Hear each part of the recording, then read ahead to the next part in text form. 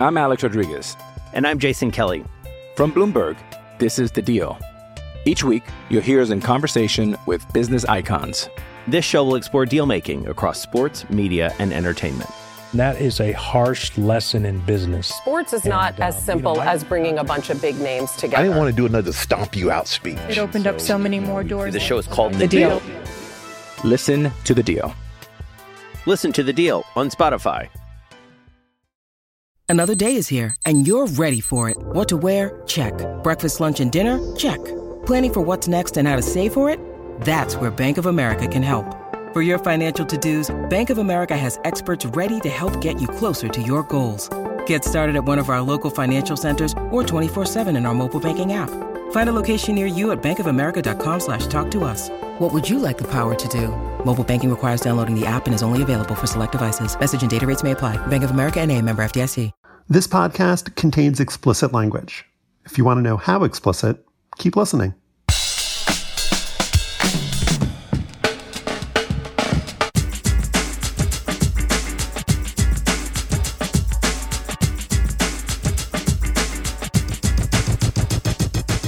Hi, I'm Josh Levine, Slate's national editor, and this is Hang Up and Listen for the week of March 13th, 2023. On this week's show, with March Madness set to begin, we'll check in on college basketball's Blue Bloods, one of whom, I'm sorry to report, will be watching the tournament from their Carolina Blue couches in Chapel Hill.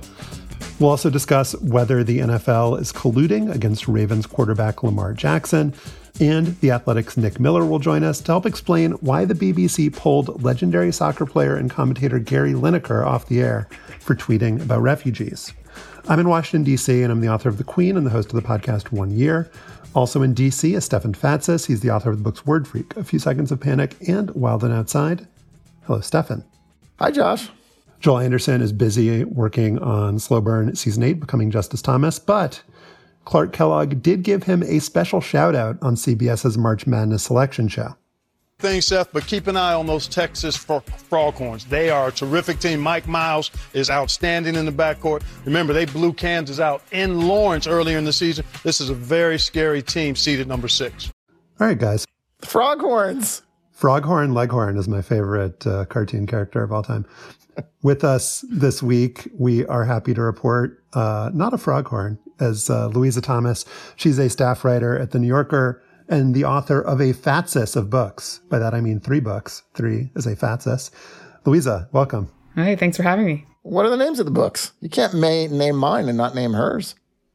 You've got the book Louisa.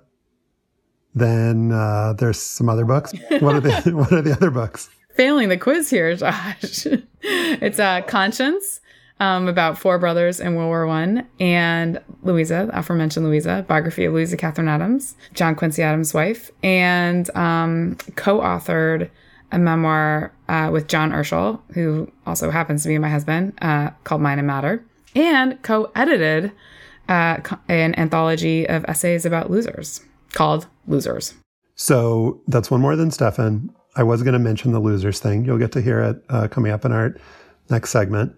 And I also wanted to extend my years-long obsession with the end of football games. Joshua Newman wrote in, listener, writer of some repute, and he said that per the conversation about David Plotz's small yet perfect change, that an offense be required to attempt some sort of forward-attempting action rather than just kneel on the ball to end a game, or be penalized with a clock stoppage. This was, in fact, something that former LA Rams owner Georgia Frontiere thought about a lot in the mid-1980s, a period in which interest in the league was perceived to be waning. On March 11, 1986, her LA Rams proposed a rule at the annual meeting of NFL owners that would compel teams with the ball to attempt to advance it in the final 60 seconds of a half. The proposal was voted upon and resoundingly defeated. He said that he knows this because he's working on a book that is in part on Georgia Frontiere. And he says, I am perfectly attuned to examples of ideas that she was teased for, which turned out to be ahead of her time. I thought that was fascinating. Who knows what we'll learn next week? Stay tuned. In our Slate Plus segment this week, we're going to zoom out a little bit and talk about whether the men's college basketball scene is in a cycle of never-ending collapse and decay. All right, maybe it's a little bit overdramatic, but we'll talk about whether the tournament this year will still get the attention that it typically does. To hear us discuss that, you need to be a Slate Plus member. You get bonus segments on this and other Slate shows. You get ad-free shows, and you get to support us, which we very much appreciate. Go to slate.com/hangupplus to sign up. That's slate.com/hangupplus. On Sunday night, the NCAA Selection Committee bestowed upon us brackets chock full of basketball teams, 136 of them, including the Howard men's team from here in D.C., back in the tourney for the first time since 1992, go Bison, and the Southern Utah women, who are taking part in March Madness for the first time ever. But not among them is the team that has the all-time record for wins in the men's tournament. Made the title game last year. They were ranked number 1 going into this season. That is the North Carolina Tar Heels. And we learned on Sunday night that they're not going to be in the NIT either because they want to, quote, focus on moving ahead. Louisa, as the co-editor of the aforementioned Losers, Dispatches from the Other Side of the Scoreboard, you have some experience in these matters. What advice can you give to one of the most disappointing teams in the modern history of college basketball, if not of all the history of mankind? Well, for starters, maybe practice passing and shooting. UNC was ranked 261st in assists per game, 317th from three-point range. It was not actually, in the end, a very good team. At the same time, this is a team that lost second-half leads in 8 of its 13 losses. That is actual dysfunction. So congratulations, UNC. You are actually much more interesting to me than a number 1 seed. I love it when teams fall apart. They just couldn't get over that New York Times Magazine cover story about NIL and UNC. Armando Bacot, their star forward, said that, really, I guess we just weren't that good, which may be as much of an explanation as one needs. There will be fingers pointed at coaching. There will be Stefan, read the second half of that quote. Okay. It was more expectations from y'all than us, than the media. Amazing quote. Amazing quote. That is an amazing insertion between really, I guess we weren't that good and I guess we just really weren't that good. I hate it when the media says a team that makes the national title game and returns basically every player is going to be good. It's just classic media. I hate it when the media misses all those 3-point shots, just like setting them back. One thing that they, you mentioned Bacot was injured. One thing that UNC was lucky this year. Winning is hard, partly because staying healthy is hard. And there is a lot of luck that goes into that. And this year UNC had injuries to Bacot as well as RJ Davis.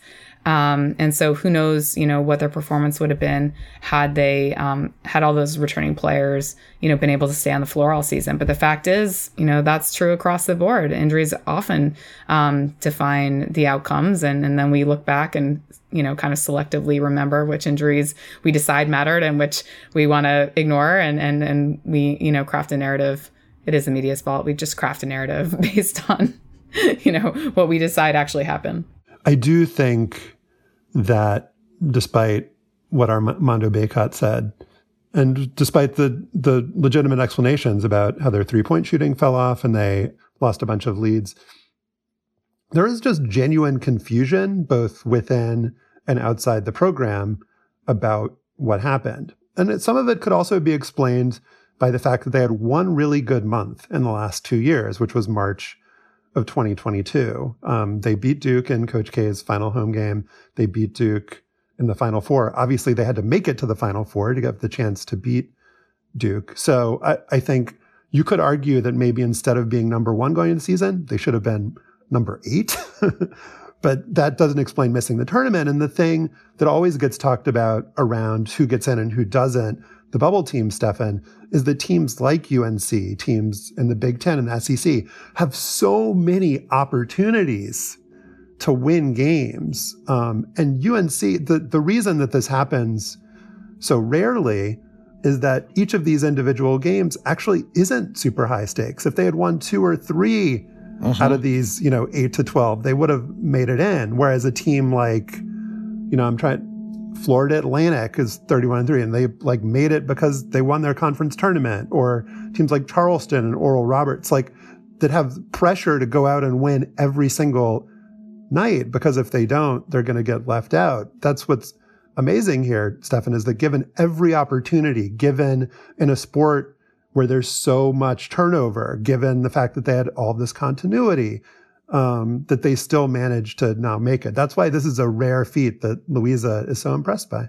Usually a school like North Carolina would get the benefit of the doubt on Selection Sunday, right? And they didn't this year. And part of the reason that they didn't is because their body of work didn't deserve it. So credit to the selection committee for actually having the guts to leave a blue blood like North Carolina, leave out the defending champion, which would have created, the defending champion in a tournament creates all kinds of narratives, right? So even if they were coming in... It's one of the few teams where we know the players. We know the players. They're coming in with this narrative history from last year to tell about them and the team. And the story would have been, don't count out North Carolina. You can never count out a school like North Carolina. They could make another crazy run just like they did in 2022. So the fact that they couldn't win the one or two games that could have given the committee the rationale to just throw them in there and nobody would have blinked an eye is kind of astounding. I mean, it points to how overall weak their performances must have been. Their what do they call it? Their body of work must have been for them to be dinged in favor of some other schools. In their two losses to Duke, they went scoreless in the final minutes. I mean, they were leading those games. They went scoreless. That's pretty rare, even among bad teams. I mean, that suggests that there is something else going on. There is some sort of, I do wonder when you do have these kind of runs of bad losses, I think that it's really hard to talk about culture because we can't measure what's happening inside. We don't see what's happening inside of a locker room, and we can't really measure it in any real way. But there is this kind of like funk, right? There's this sort of like smell that starts to like set in around something, and that's gotta affect people. And so, it is interesting to think about, all these things that we can't know and only speculate about. But I think you're right. Like, they seem to not even give themselves the benefit of the doubt in this case. So the two teams that they went up against in the Final Four last year, Duke and Kansas, had very different seasons than North Carolina did. Duke obviously will live with the pain forever of having been humiliated repeatedly and publicly on the biggest stages by their biggest rivals last year. So let's not forget that. But they came on really strong towards the end of the year, won the ACC tournament, have this really long winning streak going in, and are one of these teams, as many are, under first-year coach Jon Scheyer, that is led by freshmen Kyle Filipowski, Dariq Whitehead, Derek Lively, players that, assuming that they don't lose to Oral Roberts, which they could, we will get to know a little bit more of in March. And then maybe even more fascinating to me is Kansas, which you could make the argument was just as surprising, maybe not just as surprising, but was a surprising title winner last year, who went on this run in March, seemed to play above their heads a bit, lost, by contrast with North Carolina, maybe 3/4 of their production. And as Kansas and Bill Self have tended to do, Louisa just completely reconstituted the team on the fly with a few returnees, a few transfers, a freshman, Grady Dick, who will probably be a lottery pick, and are maybe the favorite to win it again this year. So I don't know if we have a great explanation for how they did it, but they definitely did do it. In some ways, it seems like they're the sort of anti-UNC, right? They outperformed expectations. But some of it is probably coaching. Bill Self will be back after a hospital stay, so we'll see what he's able to do physically, probably as much as, tactically. But, it's always a little bit of a mystery, but there is something to be said for, a talented team that is well coached, that, feels like it has something to prove. And, was probably underestimated, just as UNC was overestimated. And, they showed that they, can sort of they can kind of rebuild on the fly. And you could argue that the biggest factor, the biggest decision that led Kansas to be where it is right now is the decision not to fire Bill Self, because he was one of these coaches that was caught up in the big Adidas scandal. We might get to Rick Pitino in a minute. Sean Miller, Will Wade, a bunch of coaches that were involved in allegations of pre-NIL era improper benefits to players are no longer at the schools that employed them when that happened. And the Kansas tactic here was to stand by their guy, to deny, to assume that the NCAA wouldn't do anything. And that has proved to be correct. And I make no value judgment about whether any kind of NCAA violation that Bill Self or anyone else might have committed, you cannot get me exercised about. So I'm not upset that Kansas cheated or that they didn't fire the cheating coach or anything. I don't care. I think it's fine that they did what they did, but they made, Stefan, an objectively different decision than these other schools did, and they've been rewarded for it very well. Mm-hmm. Right, and we need to consider what the role of the legend coach is here and where the legend coaches that have dominated the sport for the last 20 to 30 years are right now. Krzyzewski's gone, Roy Williams gone, Jay Wright at Villanova gone, and this is Seth Davis made a good point about this in a piece for The Athletic. Other great coaches, John Calipari's Kentucky, not as good as normal or as in the past, and or as in the quickly receding past. Tom Izzo at Michigan State, again, not sort of a power anymore. That might explain. I don't know. I tend to downplay the role that these coaches have in talent and sort of give more credit to the pedigree of the institutions and the abilities to recruit the best players in the country year after year after year. But maybe that's changing, and maybe that's a bit of a role here. And Bill Self, not one of those guys, sticks around, still has the reputation, is able to go get players, able to reload, and maybe that's what is contributing to Kansas still being part of the championship talk this year. Well, with Jim Boeheim's, I'm not sure what to call it, retirement, resignation, kind of characteristically sour departure from Syracuse, he was really the last one of his generation. Self, Mark Few, Izzo. Pitino is still at Iona, and there's reports that St. John's wants him. Maybe Georgetown would want him after Patrick Ewing is out. Even Rick Pitino is kind of a micro generation younger than the Boeheims and Krzyzewski's. And Louisa, I don't know if you saw Boeheim's kind of departure press conference, kind of denying. Well, maybe we should listen to what he said. Are you saying right now that you're going to retire? This is up to the university. You want to come back? I didn't say that. Okay, so what are you saying? You're not saying you're retiring, but you're not. I just said it. I don't know. So you don't know? Okay. I said this is up to the university. And you're not sure whether how will you make a determination about when you will come back? You're talking to the wrong guy. So I think that dickishness will always be a part of coaching. Not every coach, but many of them. But I feel like this particular brand of dickishness, of seeing yourself as kind of above the game. Above your employer, Josh. Yeah, maybe that's the right way to put it. But it feels like with Boeheim's departure, kind of something is over, Louisa.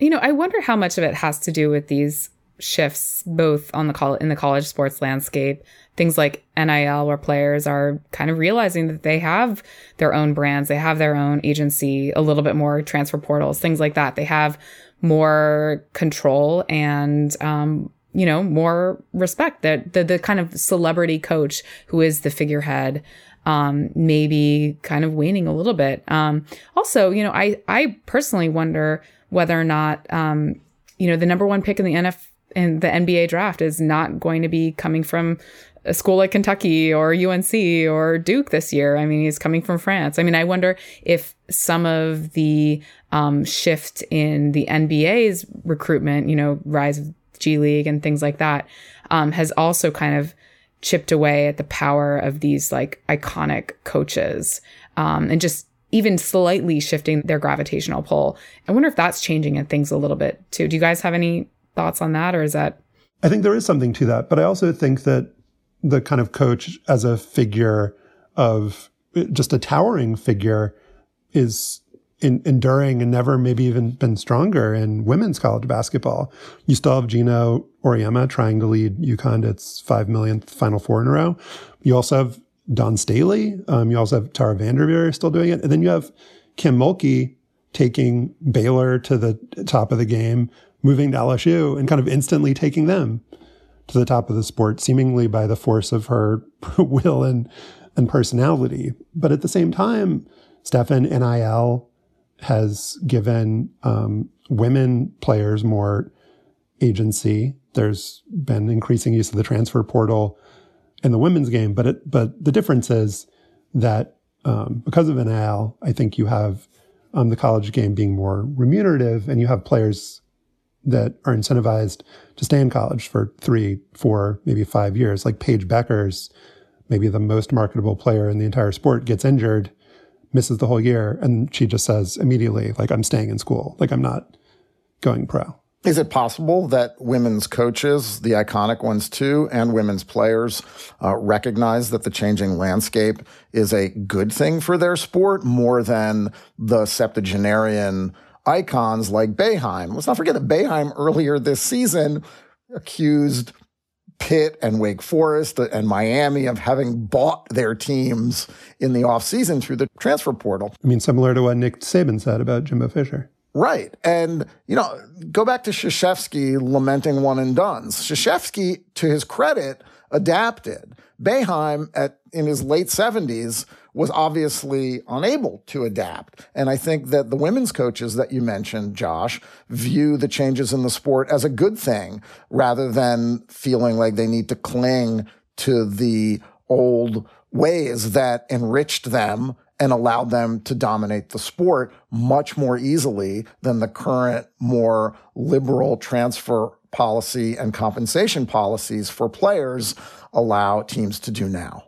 I mean, contrast that with Dawn Staley, who's making NIL, putting her name behind players' NIL contracts as part of her recruitment pitch. She is very open about the fact that she is in this not only to win games, but to raise the profile of women's basketball and make her players money that she believes they deserve. Up next, Lamar Jackson and talk of collusion in the NFL.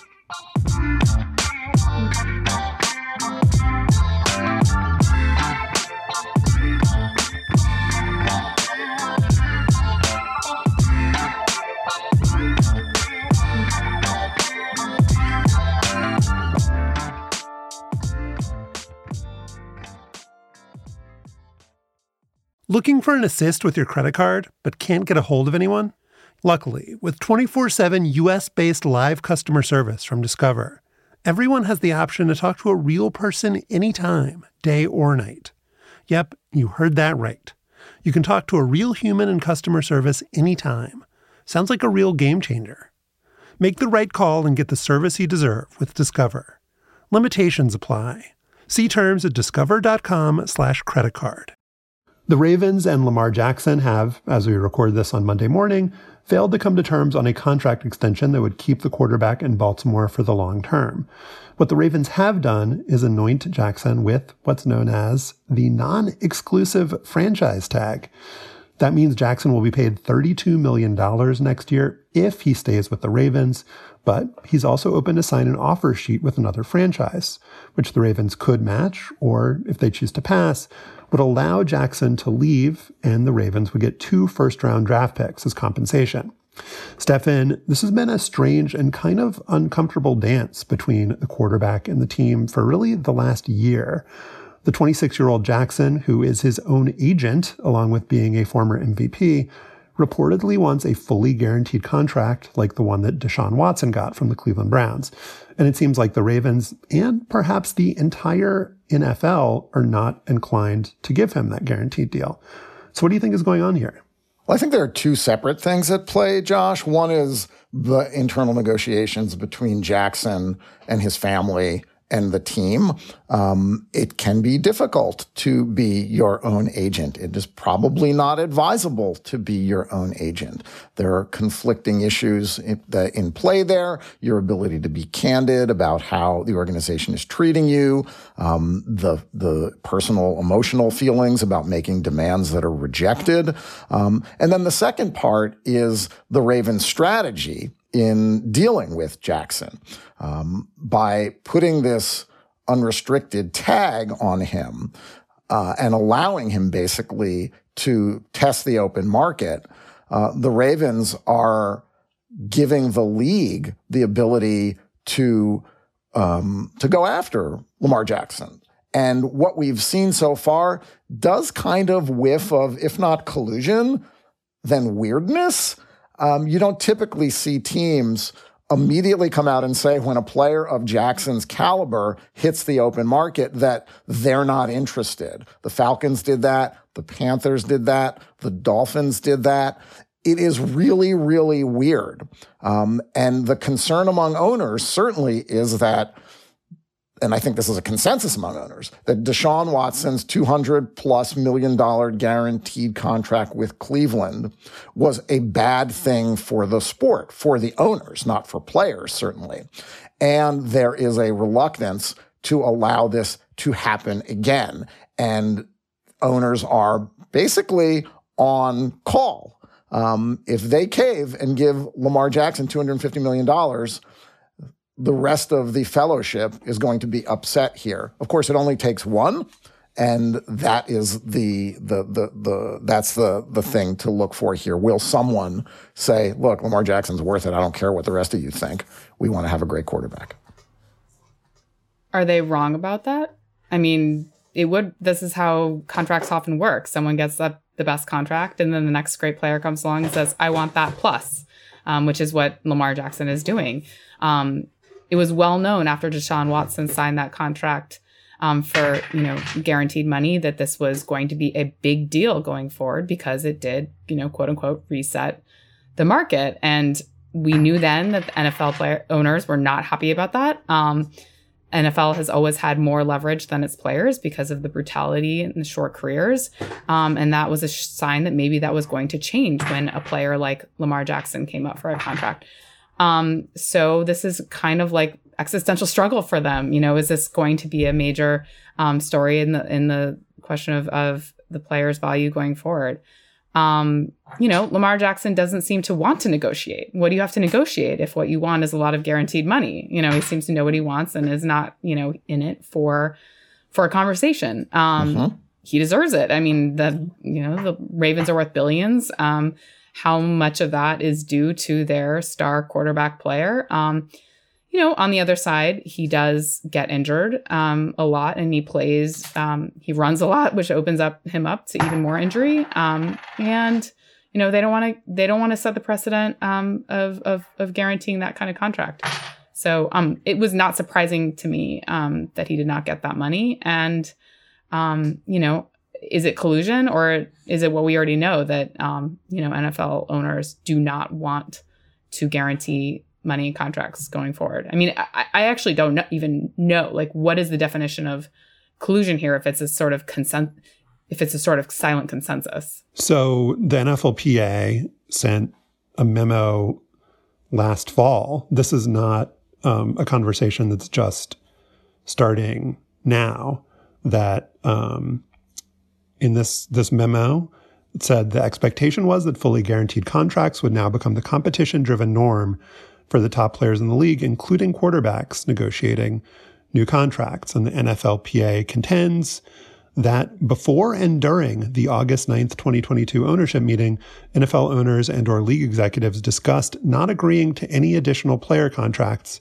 with fully guaranteed salaries. That contention, I think, is where this would be decided if it would go to an arbitrator or a judge. I think with Colin Kaepernick and the collusion claim there, he got paid off because the owners, if there's one thing they like less than guaranteed contracts, it's having to be deposed and having discovery. So I don't it doesn't seem like it's going to get there in this case, to me at least, as we sit right here. But the thing that I think was so troubling to the owners about the Watson deal, Stefan, is that Deshaun Watson is not Patrick Mahomes. You could argue if Patrick Mahomes got a deal with guaranteed money, if you were a team, if you were a GM, like, all right, even you, Lamar Jackson, you're not Patrick Mahomes. Nobody is Patrick Mahomes. This doesn't reset the market. It's a market of one. With Deshaun Watson, you have a guy who had more than, 24 allegations of sexual assault and inappropriate sexual behavior. You had a guy who, even if you discounted all of that, which the Browns clearly did, was not the best quarterback in the league. He demonstrated this past year that he's maybe not one of the top 20 quarterbacks in the league, which is worse performance than I think anyone would have expected given his history. But with Watson getting that money, now basically every quality starting quarterback in the league can say that they're better than this guy who got the $200 million plus. There is not an agent out there who will look at Deshaun Watson and say, oh, we're going to give the Browns a pass. They made a mistake.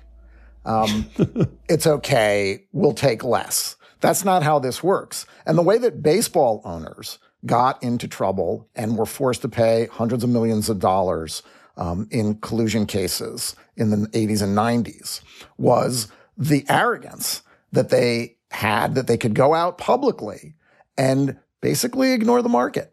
And they would put things in writing and say things out loud to demonstrate that they were not going to let the market operate in a free way. The Ravens owner himself, Steve Bisciotti, in March of 2022, said at NFL meetings, and this was to reporters, this wasn't some secret tape that was released. Damn, I wish they hadn't guaranteed the whole contract. I don't know that he should have been the first guy to get a fully guaranteed contract. To me, that's something that is groundbreaking, and it'll make negotiations harder with others.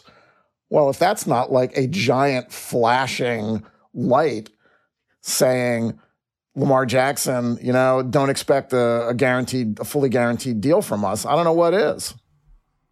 There's a great little detail that the NFLPA referred to these meetings as like collusion meetings. It's all very kind of above board in this weird way. I mean, my confusion about it doesn't have to do with my belief that it is, by some definition, collusion. I just don't, it would be interesting to see how that played out, if it did get to a place when I agree with Josh that I doubt that right, it will. It's in nobody's interest to let this go to arbitration or to a court case. I mean, it might be in Lamar Jackson's interest if he's willing to sit out a year and make a case of it. That's an incredibly rare thing, and it has only happened, once really in the NFL. Lamar Jackson is 26. He's in the prime of his career. They have a new offensive coordinator whose job will be to make him more of a thrower than he already is, and he's already a really good passer, let's not forget. So the Ravens, there are signs that the Ravens don't want to allow Lamar Jackson to leave, but it's a push comes to shove question here. How much will the Ravens be willing to bend to Jackson, and how much will Jackson and his representatives, if he decides to hire one, or just him and his family, be willing to compromise on a demand for a fully guaranteed deal? Reports are that Jackson turned down 5 years, $250 million in September with $133 million guaranteed. The Watson contract is $230 million, all guaranteed. So the amount of guaranteed money that Jackson was offered is more than Russell Wilson, more than Kyler Murray, and $100 million less than Deshaun Watson. We get back to the point why NFL owners hate the Deshaun Watson contract. And I thought Mike Florio made a good point around the whole Lamar needs an agent conversation. I think that when that gets tossed around, I think the assumption that's made is you need an agent to literally negotiate the contract. But that's a misunderstanding of what all agents do. What Lamar Jackson probably needs an agent least for that part of it. What he needs the agent for most is to control the media narrative, to drum up a bidding war, to get stories generated that are either true or plausible that counteract this idea that all these teams don't even want to start the conversation. Well, and it's also with them. It's also to start the conversation with other teams. Lamar Jackson's not picking up the phone and calling the GM of the 49ers to negotiate on his own behalf or to just have a sort of icebreaker conversation. That's what the agent does. Absolutely. I think that's a really good point, that this is now becoming a story about narratives where the agent really could play an important role, and he's sort of left on his own. I mean, his own forays into cultivating public opinion have not gone that well. You know, he responded angrily to a fan's tweet. You know, he has like players, you know, supporting him, but largely he's sort of out of view in this process. You know, he's not going to be leaking to the press in the right way. You know, he's not going to be he can't be, you know, that's not his job. He's doing his job, which is to go out and play tremendous football, which he did last year until he got injured. And he's done his job, but he doesn't have someone to do the other part of his job. Sorry about the baby making raspberries. Stefan, by the time this podcast comes out, it's possible that Aaron Rodgers could have been traded to the Jets. The president of the Packers was talking about Rodgers in the past tense over the weekend. You also have the Panthers trade up to the number 1 spot in the draft, with the Bears giving up a bunch of draft picks and a really good wide receiver, DJ Moore, to get that pick. There are reports that they're going to take a quarterback, CJ Stroud, maybe. The Dolphins seem to be going with Tua. They picked up an option on him. And so, you know, if we're focusing in the segment on Lamar Jackson, you could argue all of this is bad for Lamar Jackson, that these slots are getting filled. You know, if we move off of that a little bit, you could make, I guess, a completely different argument, which is the teams are really, really interested in getting good quarterbacks and willing to trade a lot to do so. And so again, like, depending on how you want to spin stuff, you can make any argument that you want. And so, you know, I don't know what you think about, you know, how this is going to play out in the next couple of weeks and months, but we got the draft coming up. We have free agency starting in a couple of days. And so, you know, on the one hand, it seems like hard to imagine that this would linger and maybe this is all like negotiating tactics. But on the other hand, the positions seem like fairly hardened on both sides. And so I don't know if you have any predictions or thoughts on how it's all going to shake out. I don't have any predictions, but if I'm the New York Jets and my hypothetical choice is between Lamar Jackson fully guaranteed at $200 and X million and 55-year-old Aaron Rodgers talking on the Pat McAfee show every week and in the New York media market, I am paying Lamar Jackson all the money to come play in New York. Maybe that's not a choice they're willing to make, but Aaron Rodgers to the Jets is certainly a gift to the tabloids. I mean, the new newspapers should be formed in New York to take advantage of all the nonsense that will go down when Rodgers starts opening up his mouth in front of the 60 reporters who regularly show up at Jets practices and games versus the 5 who are in Green Bay. So the entertainment factor will be very high, I think, if Aaron Rodgers goes to the Jets. I mean, sure, the Jets may view him as a stopgap to see if Zach Wilson can be developed into a serviceable first-line quarterback. But I would be interested in Lamar Jackson. So I don't think there's much of an argument for the Ravens not giving Jackson what he wants. I think there is actually a legitimate football argument to not give up 2 first-round picks for the right to pay Lamar Jackson $250 million. I mean, I think there's a good argument to do that. I don't think it's like, it's very rare that a player of his skills would come available at 26 years old. But he's missed 11 games the last 2 years, thrown 33 touchdowns and 20 interceptions, and you're trading away.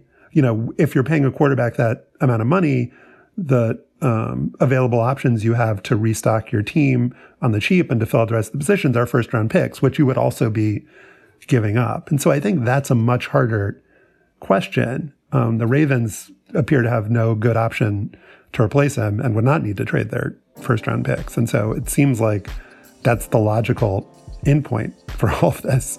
It's for him to resign. Yeah. Yeah, for the Ravens to give him the money, sure.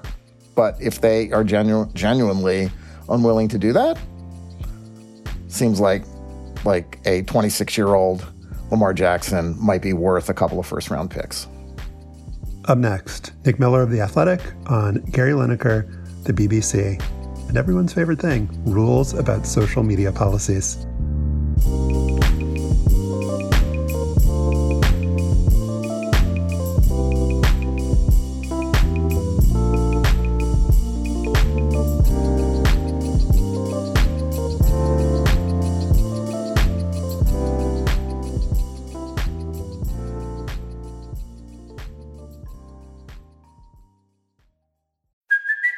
It's Kaylee Cuoco for Priceline. Ready to go to your happy place for a happy price? Well, why didn't you say so? Just download the Priceline app right now and save up to 60% on hotels. So whether it's Cousin Kevin's Kazoo Concert in Kansas City, go Kevin, or Becky's Bachelorette Bash in Bermuda, you never have to miss a trip ever again. So download the Priceline app today. Your savings are waiting.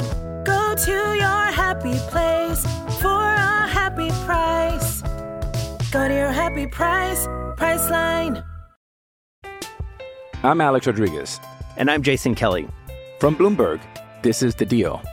Each week, you'll hear us in conversation with business icons.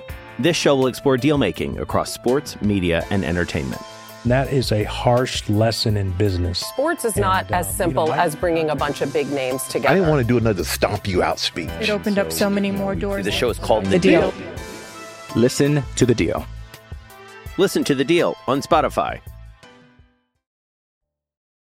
Last week, English football legend turned broadcaster Gary Lineker criticized the Conservative government's plans to block asylum seekers arriving by boat across the English Channel. We take far fewer refugees than other major European countries, Lineker tweeted. This is just an immeasurably cruel policy directed at the most vulnerable people in language that is not dissimilar to that used by Germany in the 30s. On Friday, the BBC suspended Lineker and demanded an apology. That prompted a remarkable walkout in support of Lineker by his TV colleagues, potential fill-ins, and Premier League players and coaches. Over the weekend, Match of the Day, the signature BBC show, aired without commentators, and coverage of matches had to be curtailed. And on Monday, the national crisis ended when it was the BBC apologizing to Lineker and announcing that he would return to the air as the main presenter on Match of the Day this coming weekend. Nick Miller covers football for The Athletic and appears on its Totally Football Show podcast. He joins us now from London. Hey, Nick. Hello. How you doing? Good. Well, that was a remarkable series of events. A giant public media corporation under a conservative government brought to its knees by public outcry favoring a liberal-leaning ex-soccer star. Can you explain how this happened? How big is Gary Lineker in English culture as a player and commentator? So Lineker is by some distance the most sort of prominent sports presenter in England. As a player, he came one short of holding the England goal scoring record at one stage. I think I in a piece I wrote for this weekend for an American audience, he's kind of what you would get if you sort of spliced Derek Jeter and Bob Costas together.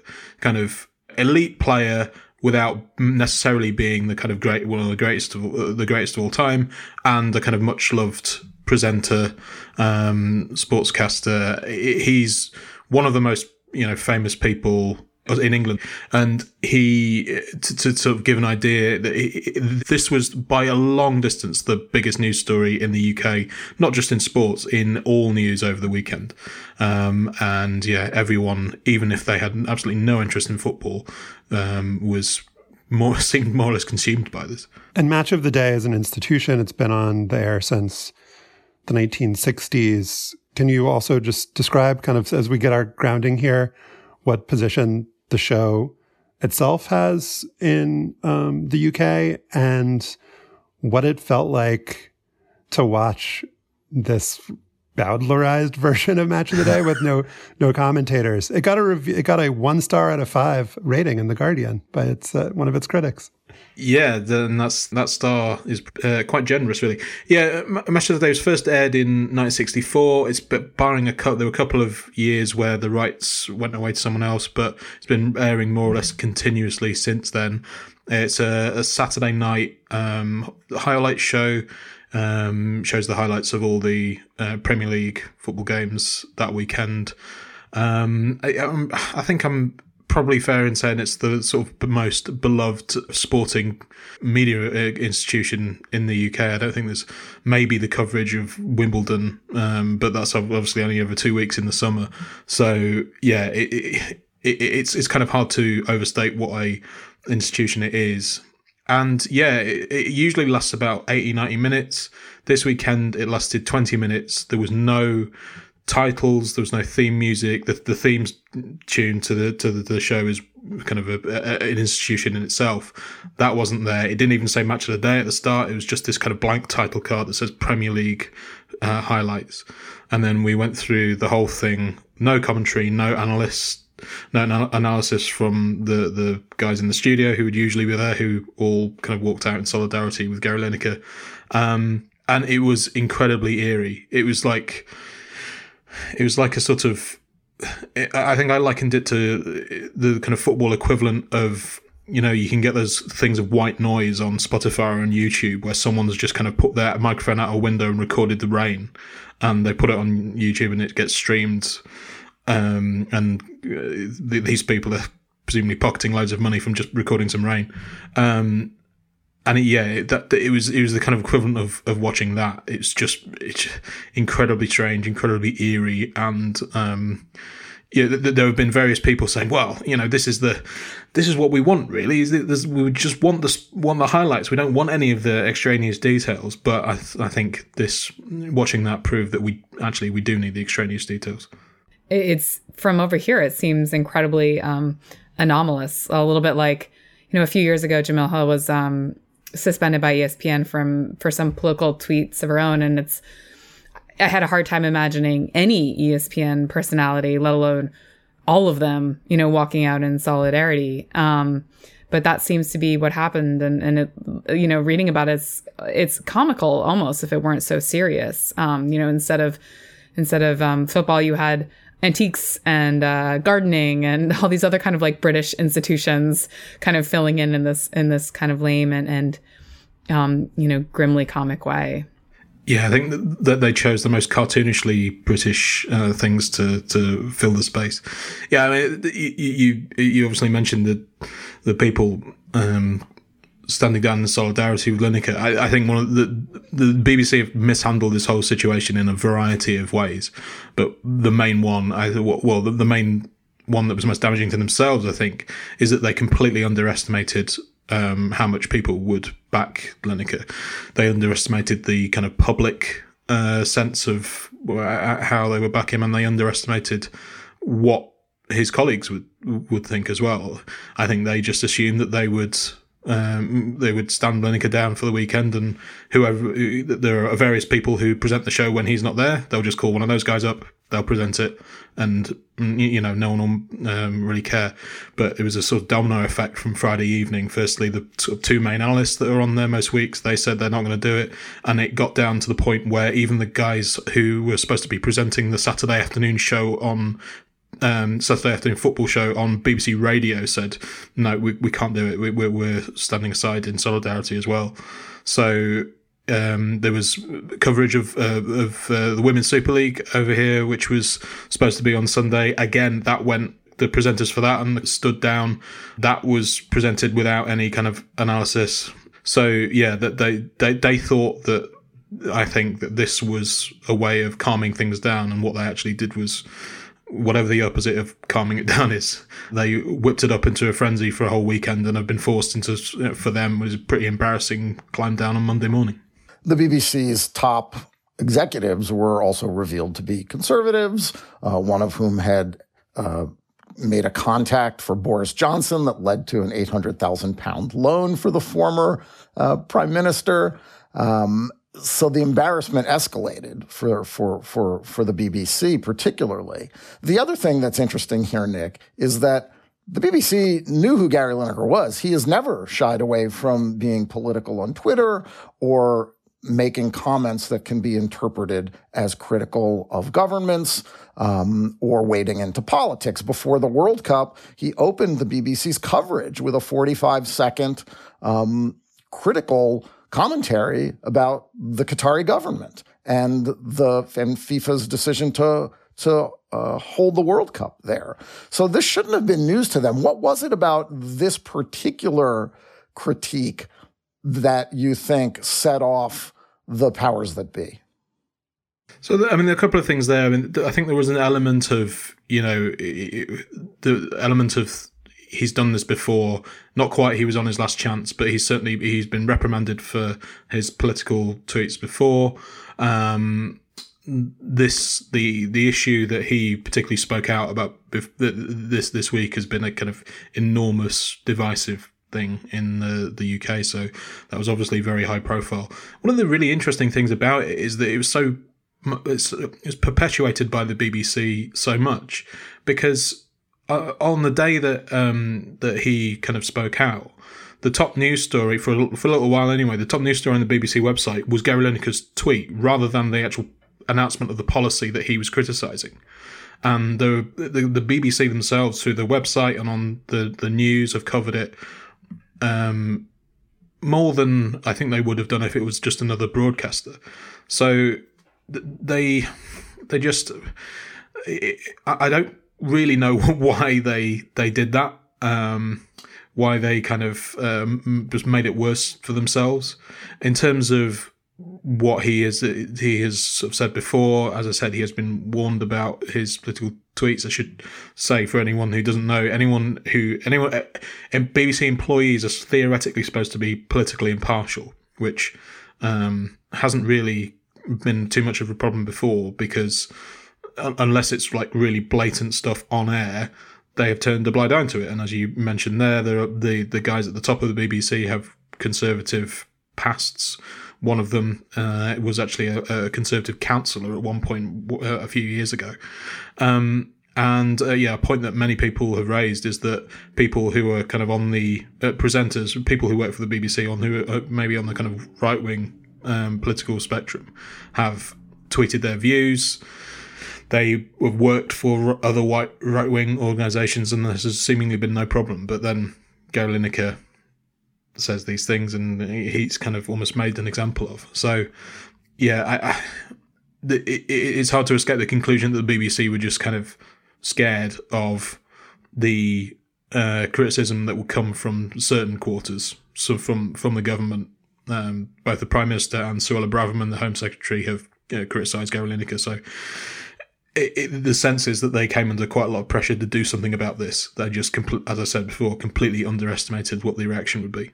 I have an alternate theory, which is he compared refugee policy to Nazi Germany. I mean, we can all talk about how he's said things and done things before they know who he is. But whether it's in the US or the UK or anywhere else, whenever anyone in power is compared to Nazis, that is generally an eyebrow raiser and an attention getter, and people are going to get their hackles up, as Rishi Sunak and the Prime Minister and Suella Braverman, the Home Secretary, did. And, you could make the argument, like Stefan, probably the closest comparison to the BBC here is NPR. If an NPR host said this, they would probably be suspended. And so you could make the argument that Gary Lineker, the reason that he's going to be back on the air is because he's extremely popular and because public sentiment was in his favor, not because, it turns out he did follow the rules, or, it turns out, it is okay to make political commentary on the BBC. It's probably just a special carve out that they made because the response was so in Lineker's favor that they had no other option except to walk it back and maybe kind of look the other way against their stated principles in this one case. I also imagine that the response has been because he is so popular, not because people really agree with his critique of the refugee policy. And I'm actually wondering if, obviously he won the day in some sense because the show is coming back, but has there been any elevated conversation about the refugee policy? Is there any sense that public opinion has moved at all because of either his tweets or the BBC's overreaction to the tweets and everybody's, announcement of solidarity with him? Or is it just that he's a beloved figure and so he's kind of going to win the day in this respect? I think the kind of short answer to all that is yes. I think he did come back because he's a beloved figure. I think he's arguably the most prominent person in the UK who's speaking out against these policies, which, the leader, the theoretical leader of the opposition, the Labour Party leader Keir Starmer, has more or less agreed with what the government said. There aren't too many other celebrities or commentators of a political sense anyway who have spoken out quite as strongly as Lineker did. So I think it's always very difficult to tell whether he's actually kind of shaping or changing public sentiment, but there are certainly a lot of people who are glad that he is speaking out. And just kind of touching on what Josh was saying there, it's certainly true that the language he used, I'm splitting hairs slightly, but he said the language used was similar to the language used in 1930s Germany. Yeah, not dissimilar to that used by Germany in the 30s was the wording. There are, as Josh said, there is certainly an argument that making those comparisons diminishes the kind of suffering in the Holocaust and everyone else in Germany at that time. But it's an argument that has been made. There are, I think, convincing arguments that it's not quite making the direct comparison. So maybe it wasn't quite as serious as that. But going back to the idea about him shaping public opinion, I think some people are just kind of relieved that there is someone making these kind of statements, whether you agree with his wording. And I think possibly even he might, after listening to some of the arguments of the last few days, even he might think that he could have phrased it differently and made the point in a slightly different way. But yeah, I think there was just a relief in some quarters anyway that there is anyone with a voice speaking out against these policies. Nick Miller is a football writer for The Athletic and is a regular guest on the Totally Football Show. Nick, thank you so much for coming on the podcast. Thank you very much for having me.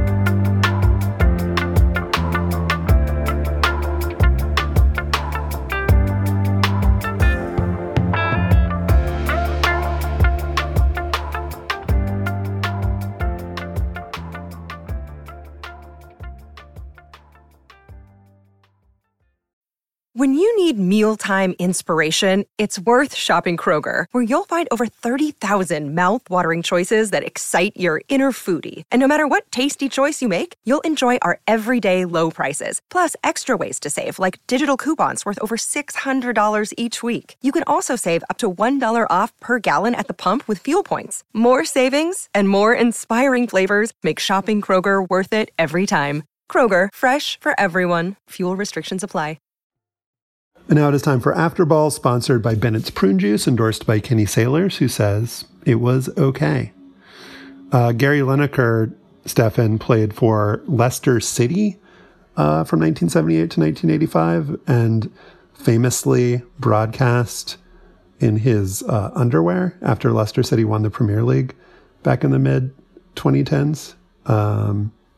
If only we all had such a commitment to our former clubs.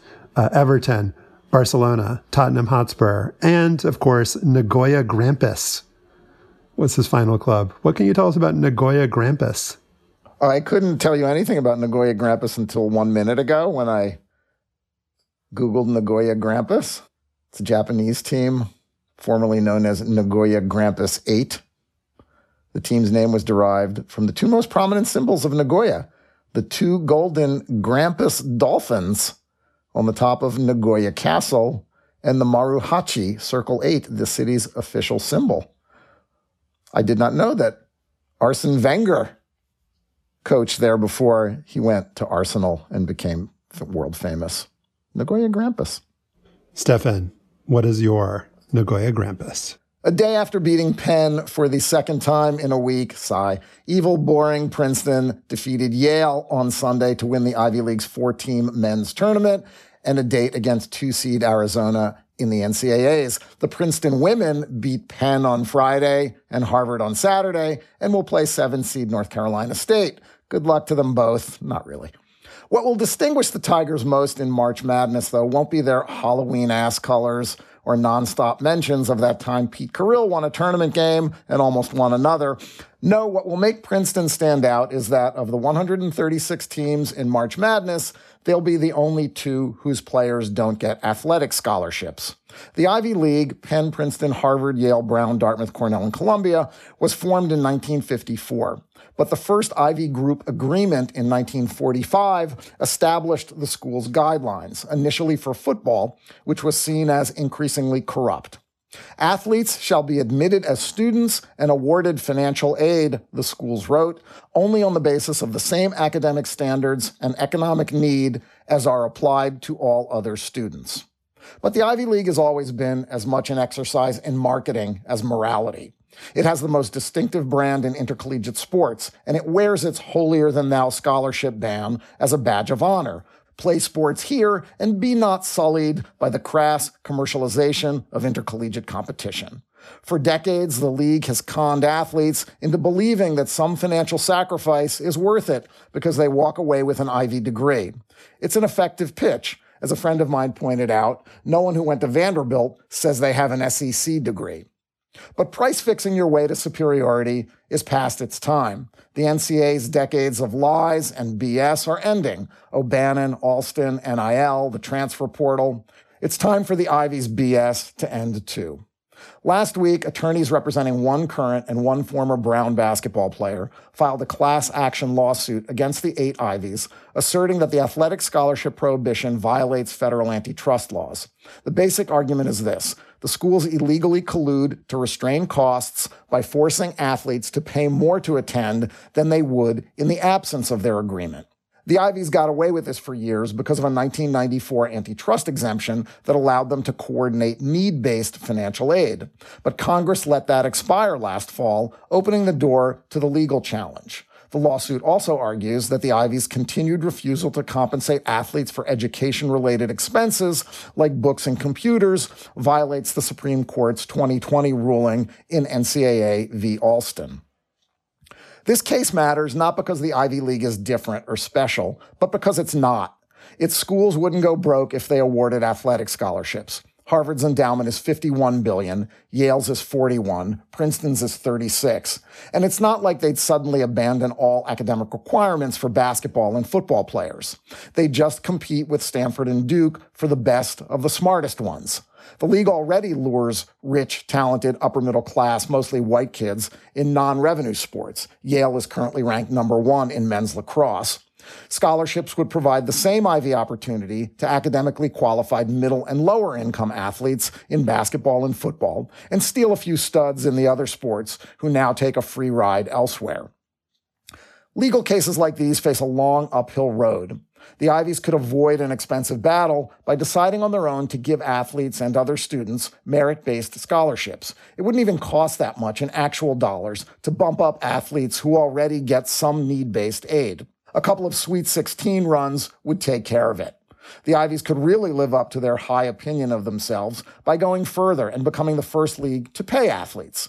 And it's a ripe time for change. Half of the league's schools have new presidents. One of them, Liz McGill at Penn, is a former Stanford law dean, Virginia provost, and enthusiastic Palestra regular who should be able to read the writing on the wall.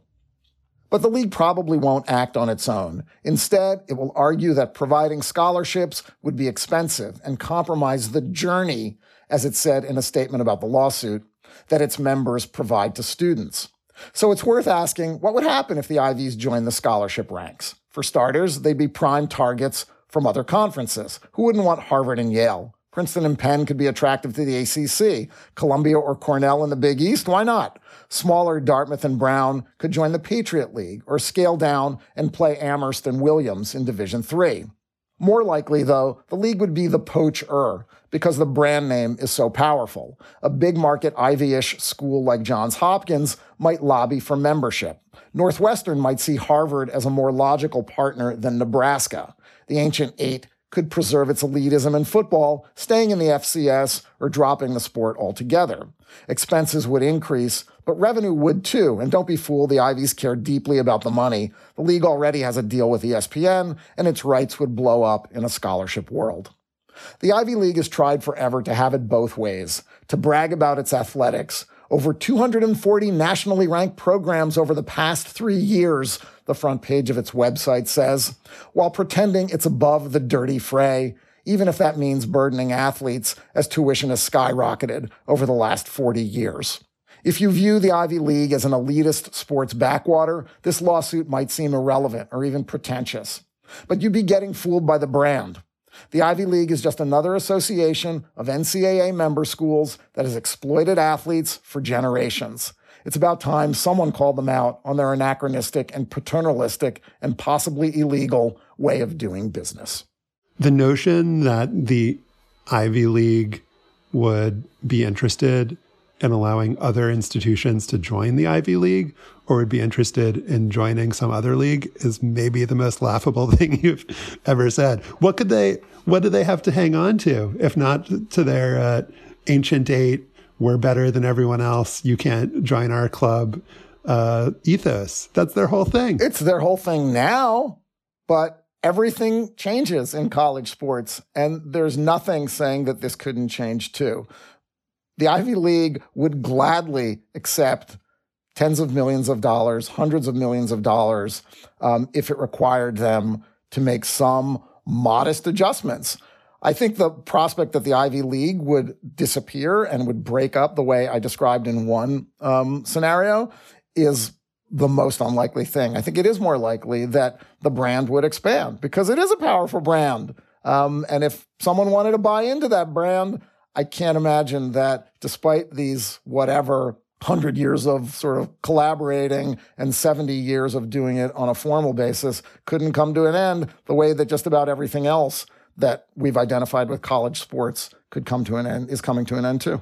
The power of the brand is its exclusivity. So that's why I don't agree that it's possible or plausible. But also, I wrote a piece a while ago now when Harvard decided that it really wanted to compete in men's basketball with Tommy Amaker. They had a bunch of really good teams.